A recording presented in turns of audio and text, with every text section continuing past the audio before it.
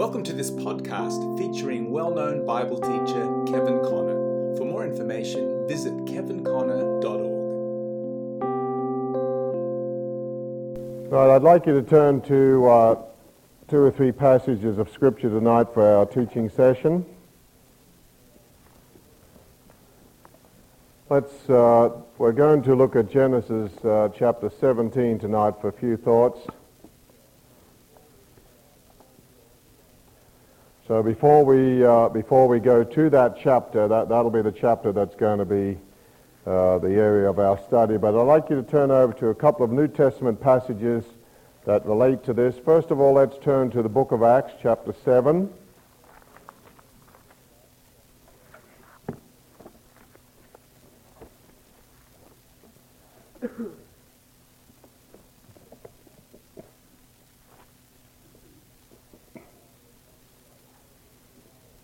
And we'll take the same approach that we did last week. We'll read several passages of Scripture first of all, and then in our teaching session we'll weave it together in our teaching context here.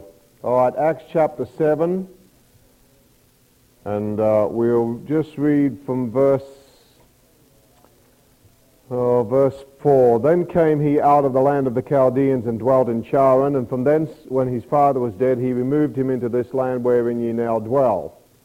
And he gave him none inheritance in it, no, not so much as to set his foot on. Yet he promised that he would give it to him for a possession and to his seed after him, when as yet he had no child. And God spake on this wise, that his seed should sojourn in the strange land, and they should bring them into bondage and entreat them evil 400 years. And the nation to whom they shall be in bondage will I judge, said God, and after that shall they come forth and serve me in this place. And verse 8 is the one that I want you to notice. And he gave him the covenant of circumcision. And so Abraham begat Isaac and circumcised him the 8th day, and Isaac begat Jacob, and Jacob begat the 12 patriarchs. All right, the thing we're going to be looking at tonight is a few thoughts on the covenant of circumcision.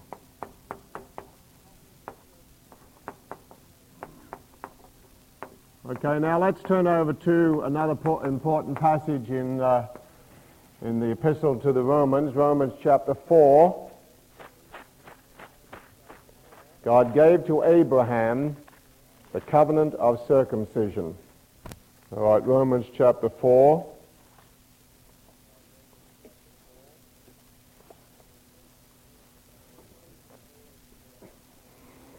And we'll take from verse 9, Romans chapter 4, verse 9.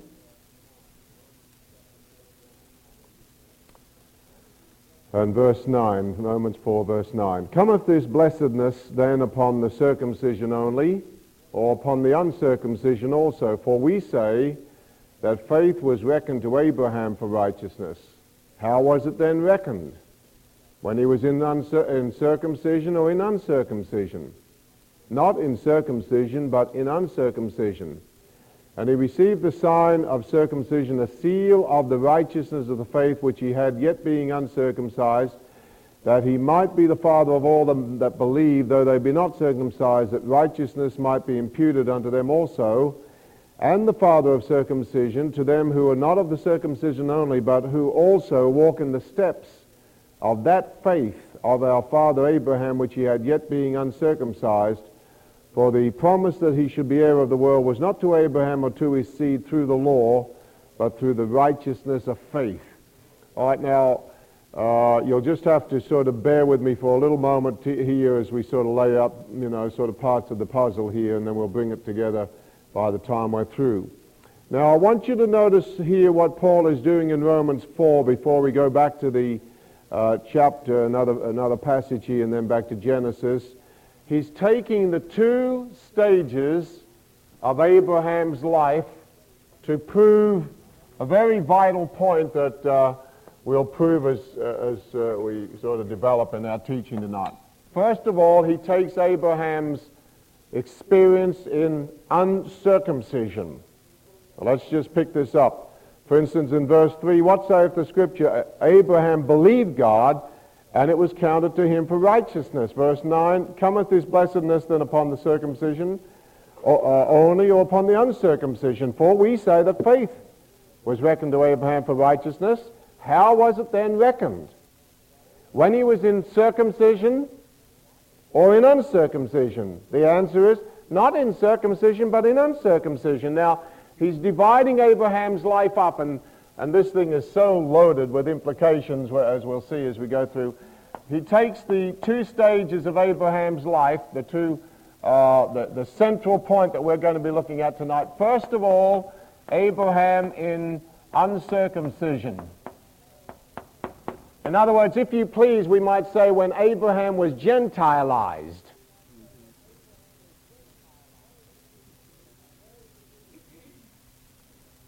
And very significantly, that we can't develop here because of our time, the chapters that deal with Abraham's life are chapters 12, 13, 14, 15, 16. And we've been covering these things, and so I can't pick it up again, although I'd like to, but his call, his separation from Lot, Melchizedek,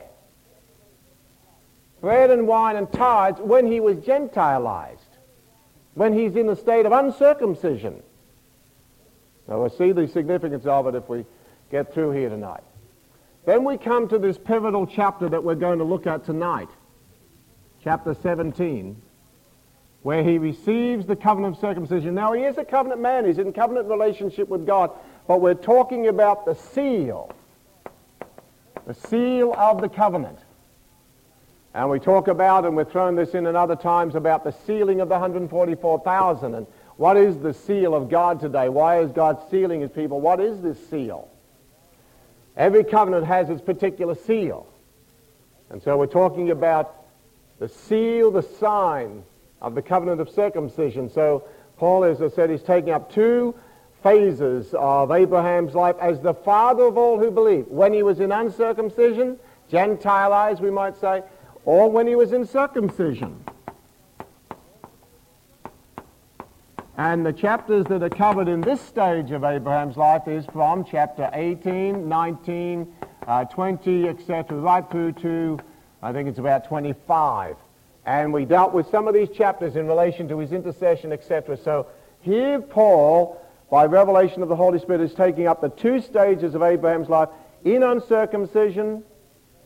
As I said, when we see the implications of his call, the separation from Lot, the Melchizedek priesthood, the bread and the wine, the communion, all in the book of Hebrews, when he's uncircumcision, what priesthood is involved there? What priesthood do the Gentiles come in under? See, not the Aaronic priesthood, which belongs to the circumcision, but to the Melchizedek priesthood, which belonged to the uncircumcision. So this thing, as you see, is just loaded with what Paul gets in Revelation here. All right, so the first stage in uncircumcision and circumcision. Now, while we're on it, so we don't lose the thought later on, verse 11, and he received the sign of circumcision, a seal. Sign and seal. The sign, these signs shall follow them that believe. He didn't receive it so he could believe. He received it because he was already a believer. He's already a believer in uncircumcision. Right? So he received the sign and the seal, a sign of circumcision, a seal of the righteousness of the faith, which he had yet being uncircumcised when he was Gentilized. What for? That he might be the father of all them that believe, though they be not circumcised or Gentiles or Jews. We'll use it just in a broad sense here. So the Jews, the circumcision, the Gentiles, the uncircumcision. Now let's go over to a passage in Ephesians, then we'll come back to a passage in Romans, and then we'll get back to Genesis. Ephesians chapter 2.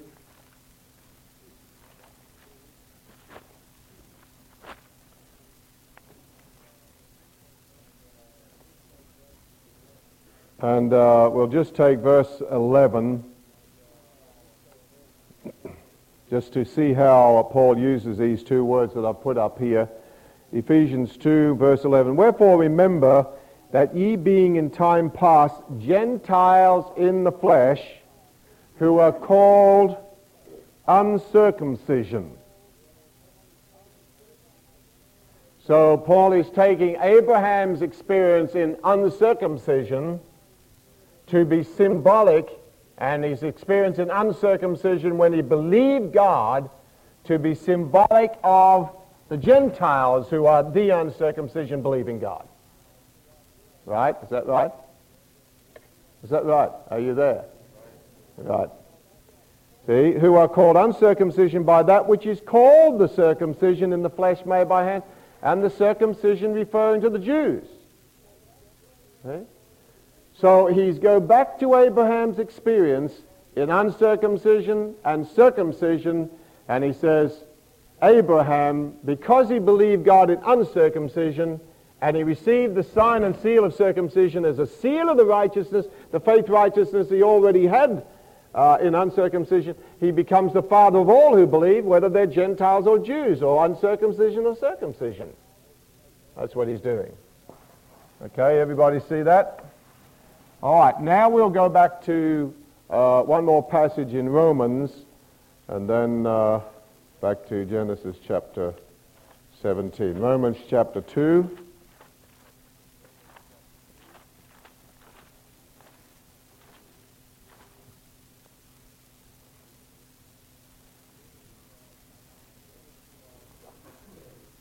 And verse 24 we'll take. Romans 2, verse 24 to 29. For the name of God, just make a little mental note of it, the name of God is blasphemed among the Gentiles through you, as it is written.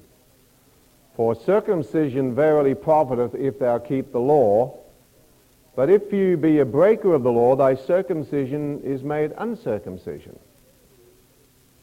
In other words, if you as a Jew, you are circumcision in the flesh, and you break the law, then your circumcision becomes uncircumcision. You as a Jew become Gentilized in the mind of God. Hear what we're saying? So where is the true Jew today? See? A Jew who rejects Jesus Christ and yet may be circumcised in the flesh. Because he breaks God's law, he becomes uncircumcision, Gentilized.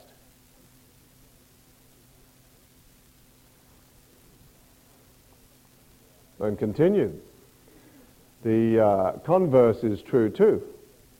Verse 26, therefore if the uncircumcision keep the righteousness of the law, shall not his uncircumcision be counted for circumcision? So the converse is true. If a Jew who claims to be the circumcision violates the law of God, then he becomes uncircumcision, Gentilized. But if a Gentile is uncircumcised, keeps the law of God, he becomes the circumcision. Right? So that makes us the true Jew. Well, let's continue. This is written by a Jew, not by Kevin Connor. And verse 27, shall not uncircumcision which is by nature, if it fulfill the law, judge thee, who by the letter and circumcision does transgress the law? For he is not a Jew which is one outwardly, neither is that circumcision which is outward in the flesh. But he is a Jew which is one inwardly, and circumcision is that of the heart, in the spirit, and not in the letter, whose praise, he's playing on the word Jew, because Jew is a corruption of Judah. What does Judah mean? See, he's not a Jew which is one outwardly, whose praise is not of men, Judah, Jew, but whose praise is of God. Okay, now let's go back to Genesis 17. I just needed to lay that out, show you at least the direction we are heading.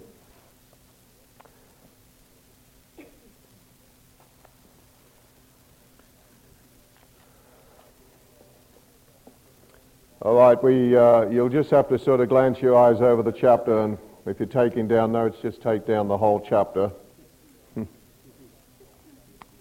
And we'll just pick out the high spots and try and watch this time. Let's look at verse 1 and 2 anyway. When Abraham was 90 years old and 9, the number 9 here, 99, 2 nines in fact. The Lord appeared to Abraham and said unto him, I am El Shaddai, the Almighty God. Walk before me and be thou perfect, upright, sincere. I'm glad that the Lord prefaced that by saying, I am El Shaddai. Schofield, he does have a good note on it. Schofield wasn't wrong altogether. He does have an excellent note on that. The El Shaddai has the thought, I am the strong one, I am the breasted one, and walk before me and be thou perfect. In other words, God's giving him an impossible command to walk before him and be perfect and be upright and sincere. But he prefaces it by saying, I am the strong one, the breasted one. And just as a little child walks before and draws nourishment and strength from the mother, so you draw your strength from me. Then you'll be able to walk before me and be perfect. Then I will make my covenant between me and thee and multiply thee exceedingly. We're going to come in this chapter to the covenant of circumcision. Now remember, he's already in covenant relationship. God is adding something. He's bringing in the seal of the covenant.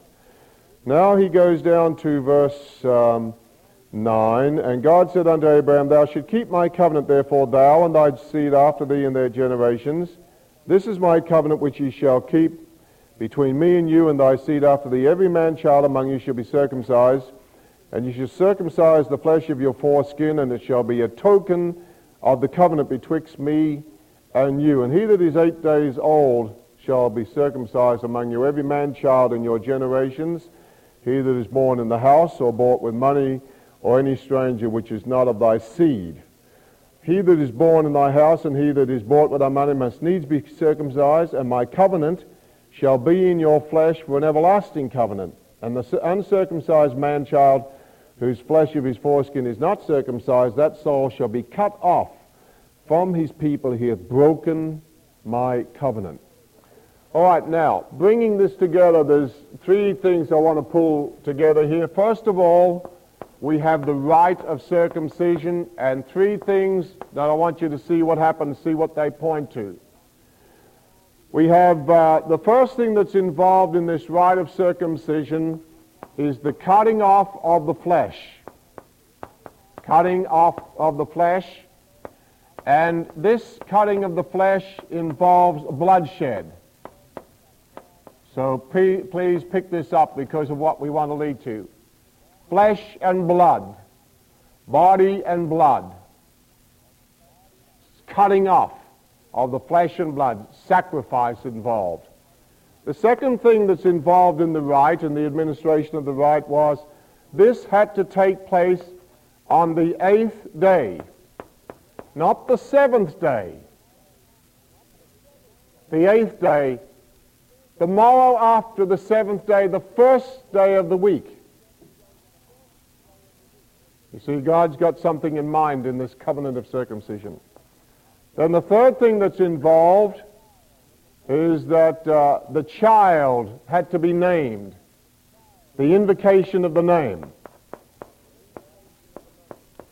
Now remember, the child was given the name before birth, but the child was nameless for 8 days.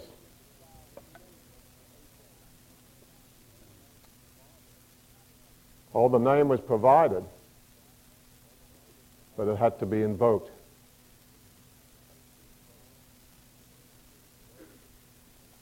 And it was invoked on the 8th day.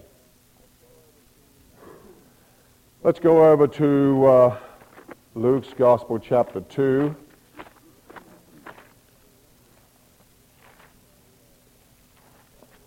I hope the Holy Spirit applies some things to your heart that I don't always like to say, but I think.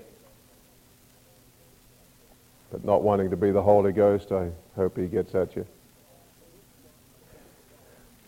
Luke's Gospel, chapter 1. and then chapter 2. And we'll see how in the New Testament these three things are sort of brought together in one verse. The cutting off of the flesh and the blood, the rite itself, taking place on the 8th day, and the invocation of the child's name. The naming of the child, we would call it christening. Christening. Christian, naming the baby. All right, Luke chapter 1, verse 59. This is concerning the birth of John the Baptist, born of Zacharias. And note the three things that are mentioned here. And it came to pass that on the 8th day they came to circumcise the child, and they called him Zacharias after the name of the father, the name of his father. So we have in that verse circumcision, the rite, the 8th day, the invocation of the name.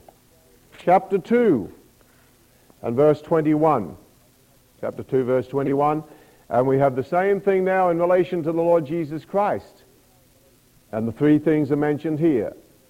And when 8 days were accomplished for the circumcising of the child, his name was called Jesus, which was so named of the angel before he was conceived in the womb. So the name was given before the birth.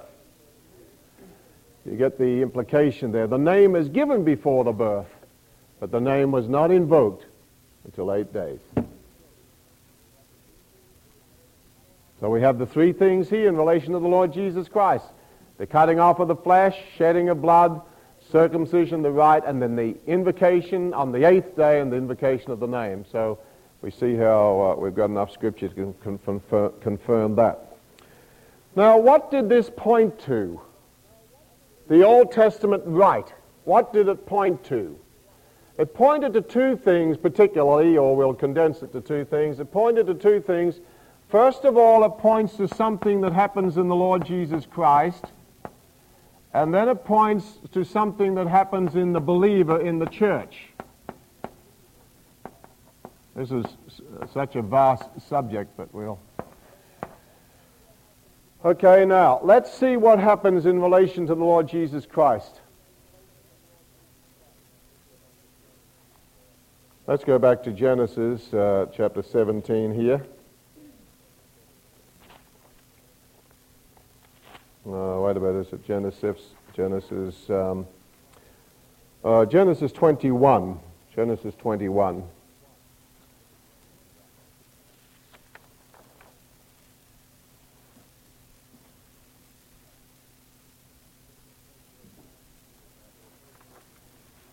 And we'll take verses 1 through to 4. Genesis 21, verses 1 through to 4. And the Lord visited Sarah as he had said, and the Lord did unto Sarah as he had spoken. And Sarah conceived, and bare Abraham a son in his old age at the set time of which God had spoken to him. And Abraham called the name of his son that was born unto him, whom Sarah bare to him, Isaac. And Abraham circumcised his son Isaac, being 8 days old, as God commanded him.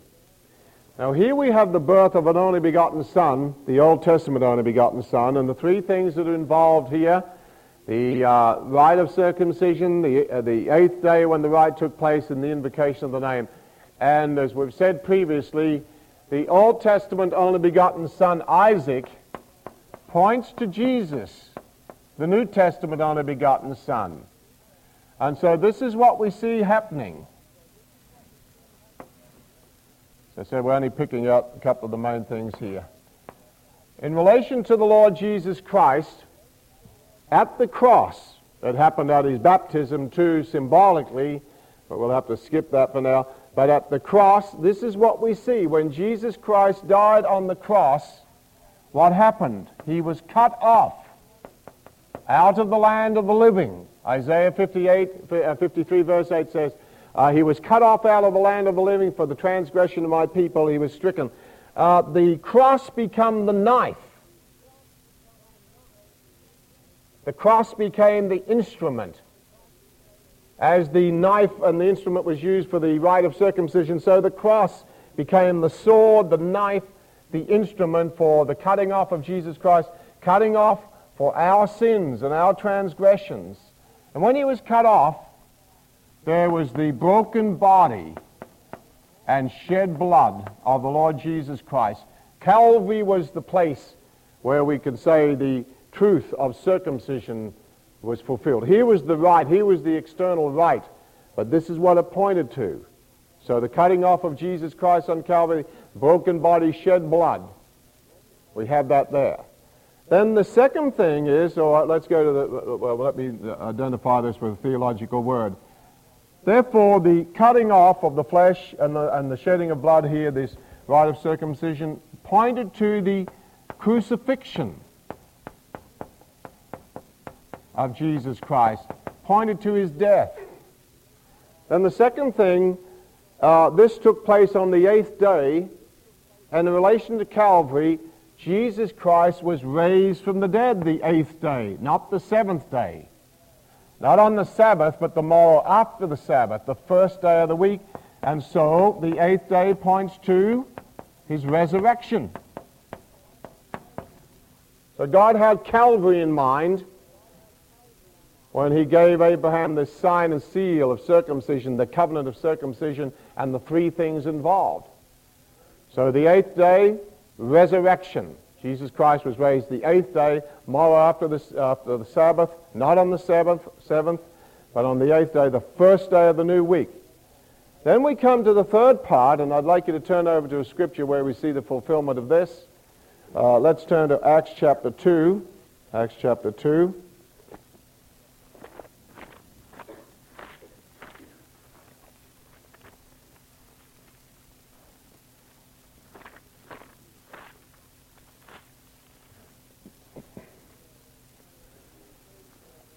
And we'll take verse 30, verse 30. Acts chapter 2, verse 30. Speaking of David's prophetic word, therefore being a prophet and knowing that God had sworn with an oath to him that of the fruit of his loins, according to the flesh, he would raise up Christ to sit on his throne, he seeing this before spake of the resurrection of Christ, that his soul was not left in Hades or hell, neither did his flesh see corruption. This Jesus hath God raised up, whereof we are all witnesses. Therefore, being by the right hand of God exalted, and having received of the Father the promise of the Holy Spirit, he hath shed forth this which ye now see and hear. For David is not ascended into the heavens, but he saith himself, the Lord said unto my Lord, sit thou on my right hand until I make thy foes thy footstool. Therefore let all the house of Israel know assuredly that God hath made that same Jesus whom you have crucified both Lord and Christ. Now the thing that happens here is the invocation of the name of the child pointed to the invocation and the reception of the triune name in the exaltation of Jesus Christ. See, for 30 years Jesus is known as Jesus of Nazareth. When he received the Holy Spirit in the River Jordan, he became known as Jesus Christ, Jesus anointed, Jesus the Messiah. But never once in the Gospels is he ever called the Lord Jesus Christ. The revelation of the triune name is the first revelation of the Holy Spirit given on the day of Pentecost. And so Peter says, under the initial Pentecostal sermon, the first revelation that the Holy Spirit gives to the church on the day of Pentecost is not speaking in tongues, but the revelation of the triune name to be used in baptism. And so he says, let all the house of Israel know assuredly God has exalted this same Jesus, and he has made this same Jesus whom you have crucified both Lord and Christ, the Lord Jesus Christ. First declaration of the triune name. Now let's go over to Philippians chapter 2.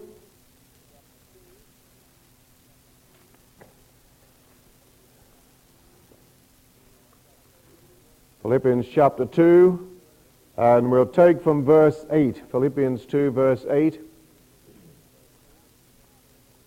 Philippians second chapter, verse 8. And being found in fashion as a man, he humbled himself and became obedient unto death, even the death of the cross. Wherefore, because of this and on the basis of all this, God has highly exalted him and given him a name, the exalted name, given him a name which is above every name, that at the name of Jesus every knee should bow. How many believe everyone's going to bow at the name of Jesus? No, you're wrong. How many? Right, you've been caught before. All right, let's read it properly. That at the name of Jesus, not saying at the name Jesus every knee should bow. Let's read it first, see. That at the name of Jesus every knee should bow, things in heaven, things in earth, and things under the earth, and that every tongue should confess what? That Jesus Christ is Lord.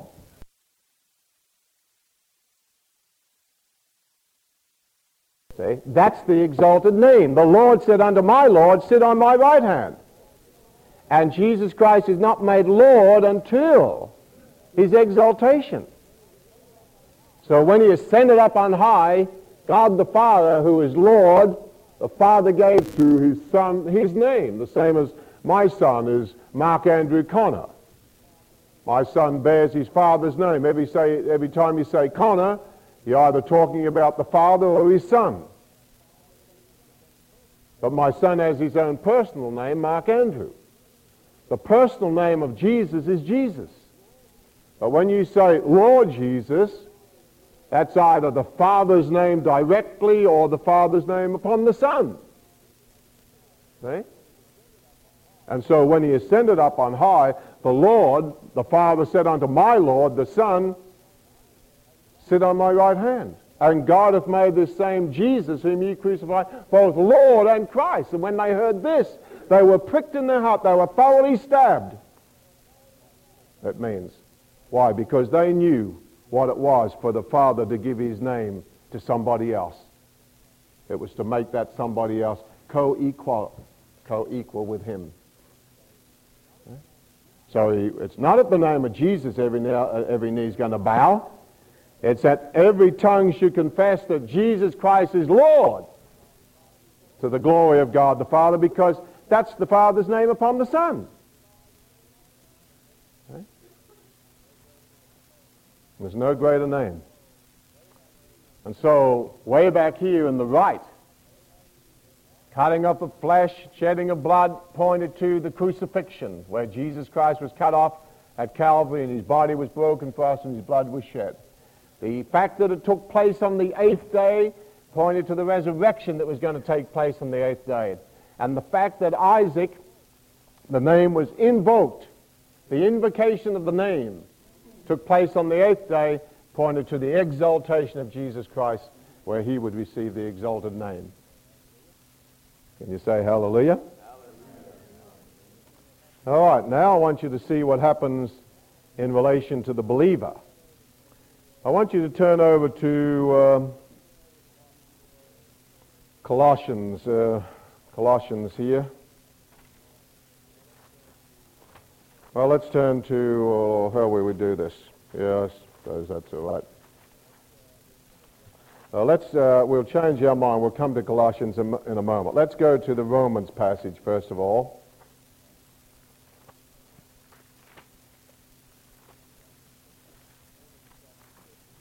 Romans chapter 6.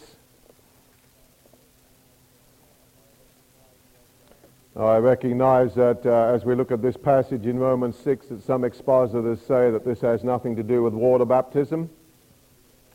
But I'm sure that we'll be agreeable if we disagree with them.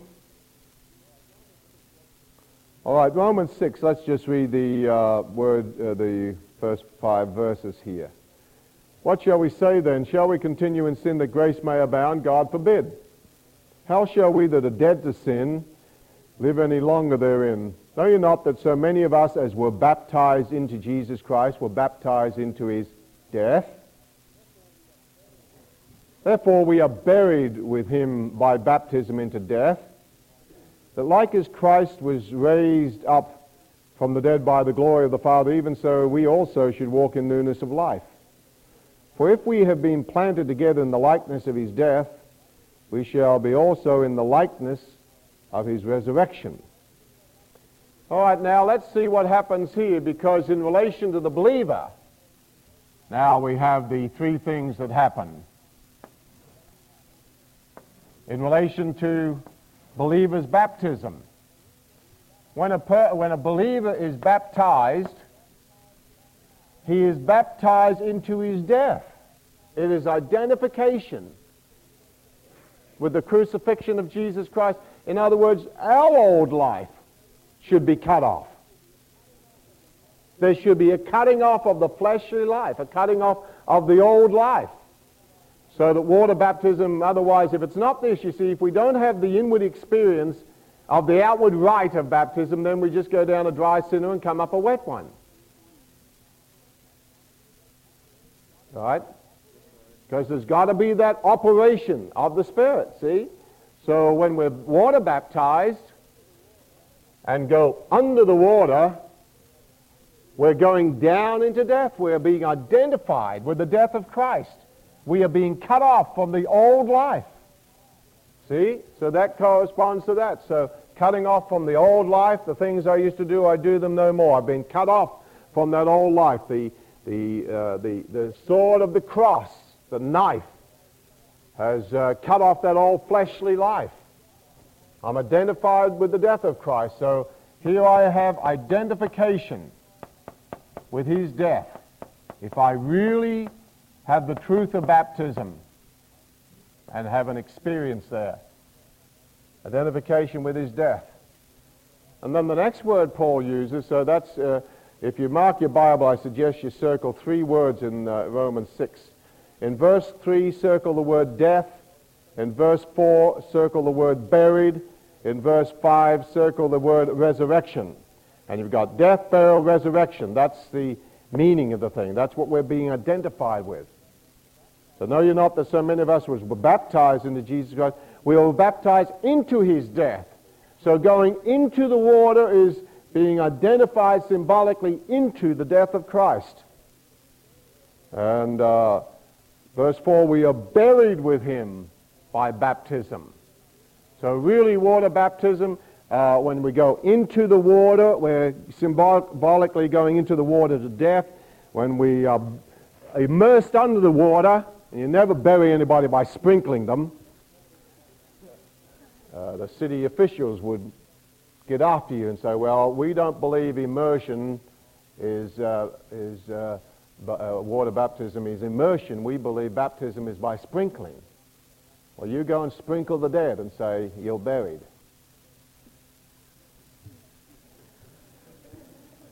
And you won't get away with it, will you? You'll be held up for stench of the old man, won't you? So burial beneath the water into death. Burial. So immersion under the water is burial. But then what happens in verse 5, if we've been planted together in the likeness of his death, we shall be also in the likeness of his resurrection. And you see, when we receive the baptism of the Holy Spirit, now we're talking about the seal of God, see? Seal of God, water baptism, baptism of the Holy Spirit is involved in being sealed. And you see, man, all we can do, man can bury in water. That's all any of us do when we baptize anybody over there. We bury you in the water. Funeral service, get rid of the old man, bury you there. Some of you, I think we ought to hold under longer. Then you'd never backslide. You could go straight through the glory. Stand before the gate and say, what were you doing? Well, the last thing I remember is Brother Connor was baptizing me in water. I think he held me under too long, so I'd never backslide. Well, come on in. You made it. It'd be wonderful, wouldn't it? You'd be sure of your converts then.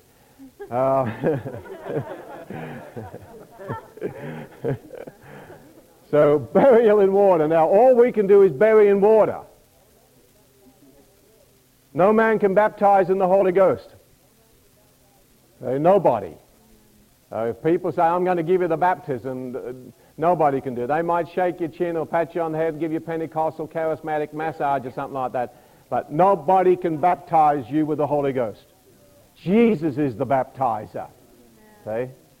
And if a few little charismatic Holy Ghost helpers of the Holy Ghost would remember that, then they'd leave some of the Pentecostal and charismatic massages to the doctors instead of trying to help the Holy Ghost out. So we bury in water, because all we can do is let the dead bury the dead.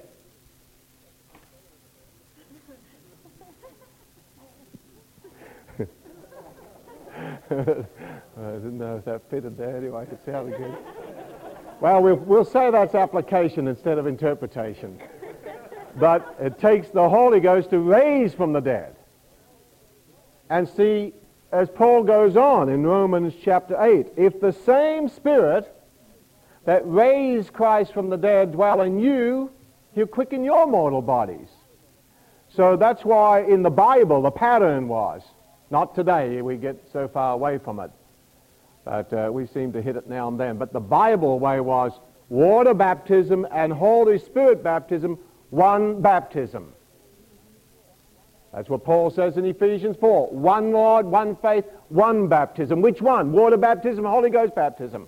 Everybody argues over, well, the one baptism is water baptism. Someone else says one baptism is Holy Ghost baptism. In the book of Acts, it was one baptism. They were baptized in water by man and baptized in the Holy Spirit by Jesus. That was one baptism.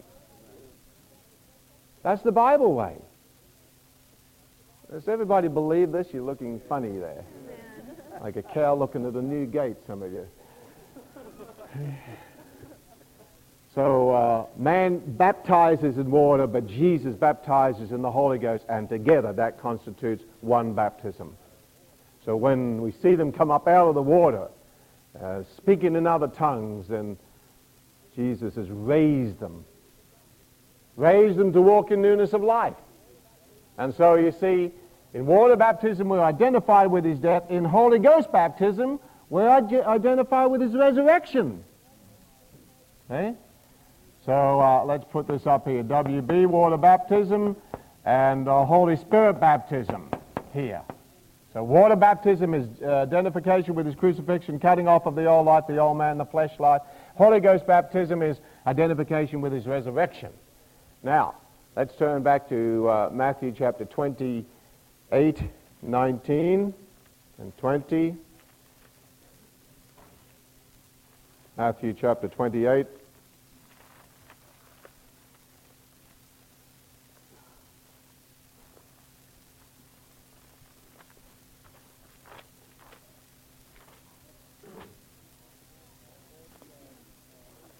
And verse 18, or Matthew 28, verse 18, we'll read, And Jesus came and spake unto them, saying, All power is given unto me in heaven and in earth.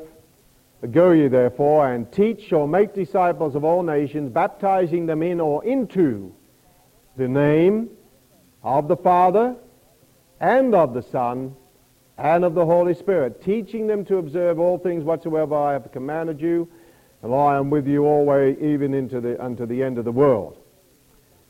Invocation of the name in baptism, the Godhead name, the triune name. And when we get to the book of Acts and the epistles, we have 14 references to baptism in the book of Acts and the epistles, and practically every one of them show that baptism in the early church was into the triune name of the Lord Jesus Christ.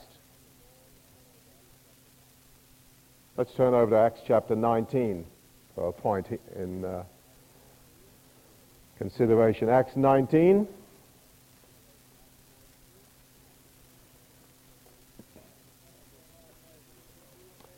And we'll paraphrase a little bit here. Paul comes to Ephesus, finds certain disciples, and as he's ministering to them, he sensed there was a little bit of deadness in the meeting and felt somebody was missing.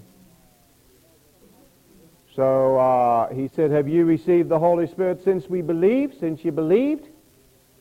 And they said unto him, We haven't even heard as much whether there be any Holy Spirit, or whether the Holy Spirit is being even poured out. And so the moment he found out that they were not baptized in the Holy Spirit, he questioned their water baptism. See?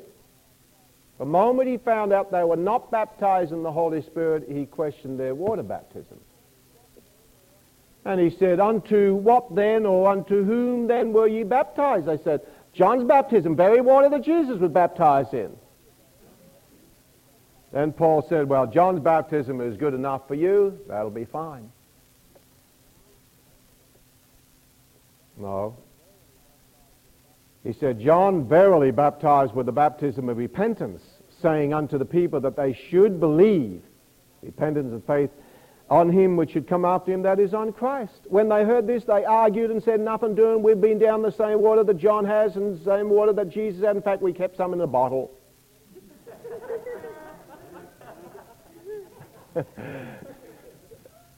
Would you like to buy a bottle for $2?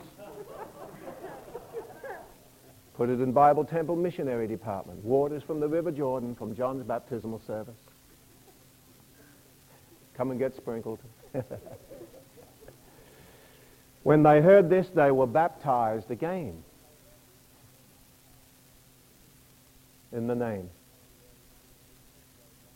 And some of your early manuscripts, which Dave Blomgren gave me a copy of, some of the earlier things there, they were baptized in the name of the Lord Jesus Christ. He didn't even say appropriate by faith.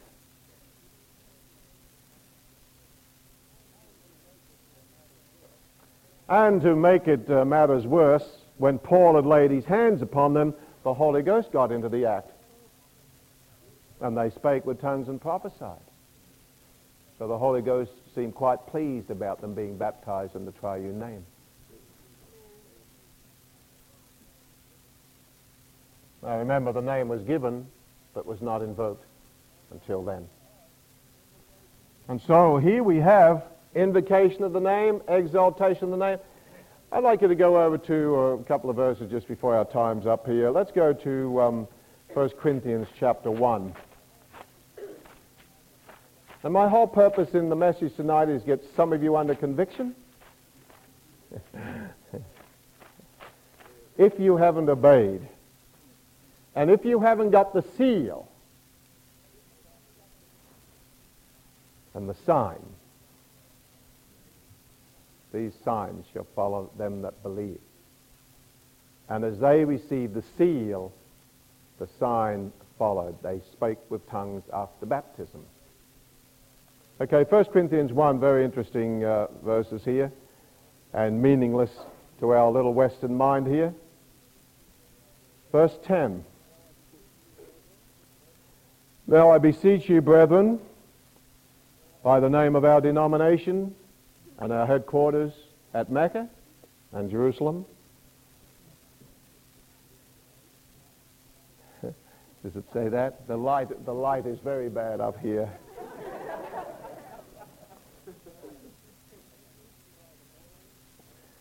I beseech you by the name of our Lord Jesus Christ, that ye all speak the same thing, and that there be no schisms or divisions among you, but that ye be perfectly joined together in the same mind and in the same judgment. For it hath been declared unto me of you, my brethren, by them which are of the house of Chloe, and every church has their little house of Chloe, that there are contentions among you. Now this I say, that every one of you that saith, I am of Paul, and I am of Apollos, and I have Cephas, and I have Christ. Is Christ divided? One translation says, do you tear Christ to pieces? Was Paul crucified for you? Who was crucified for them? Okay, who? Let's say verse 10, the answer's there. The Lord Jesus Christ. Or were you baptized in the name of Paul? Well, that's a silly question to ask. If they'd been baptized in the name of the Father, the Son, and the Holy Ghost, if somebody had just quoted the command over them. And you know that you never fulfill a command by quoting it. He said, baptize into the name of the Father and the Son and the Holy Ghost. He didn't say, quote the command, I baptize in the name of the Father, Son, and the Holy Ghost. He said, baptize them into the name. Well, that's why when we baptize here, we quote the command of Jesus and invoke the name in the book of Acts. So we say, we baptize you into the name of the Father and of the Son and of the Holy Ghost, into the name of the Lord Jesus Christ. So we quote the commandment of Jesus, but we obey it by invoking the name.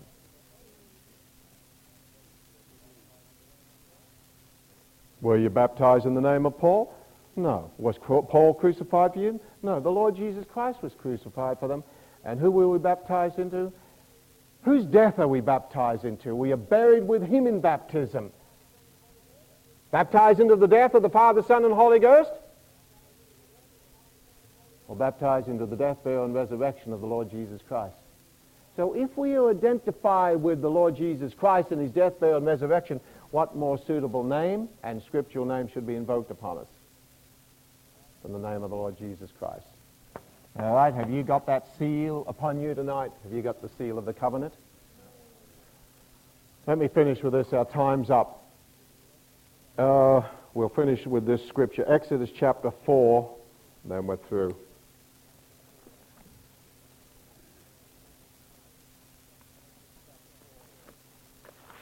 Exodus chapter 4 is quite a frightening little section here.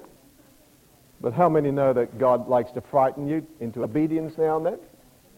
How many know I like to do that? Exodus chapter 4, we'll finish on this, verse 24 to 26. And it came to pass by the way in the inn that the Lord met him, that's Moses, and sought to kill him. Now Moses has just had a revelation of the name of God. He just had a revelation of the burning bush. He's just been playing around with rods turning to snakes and putting his hand into his bosom and coming out leprosy and that gets healed and water turned to blood. He just had a signs following ministry. And now he's on the way to deliver the people of God, and now he's just at the inn there, and God sought to kill him. Why? Then Zipporah took a sharp stone and cut off the foreskin of her son and cast it at his feet and said, "Surely a husband of blood art thou to me?" So he let him go.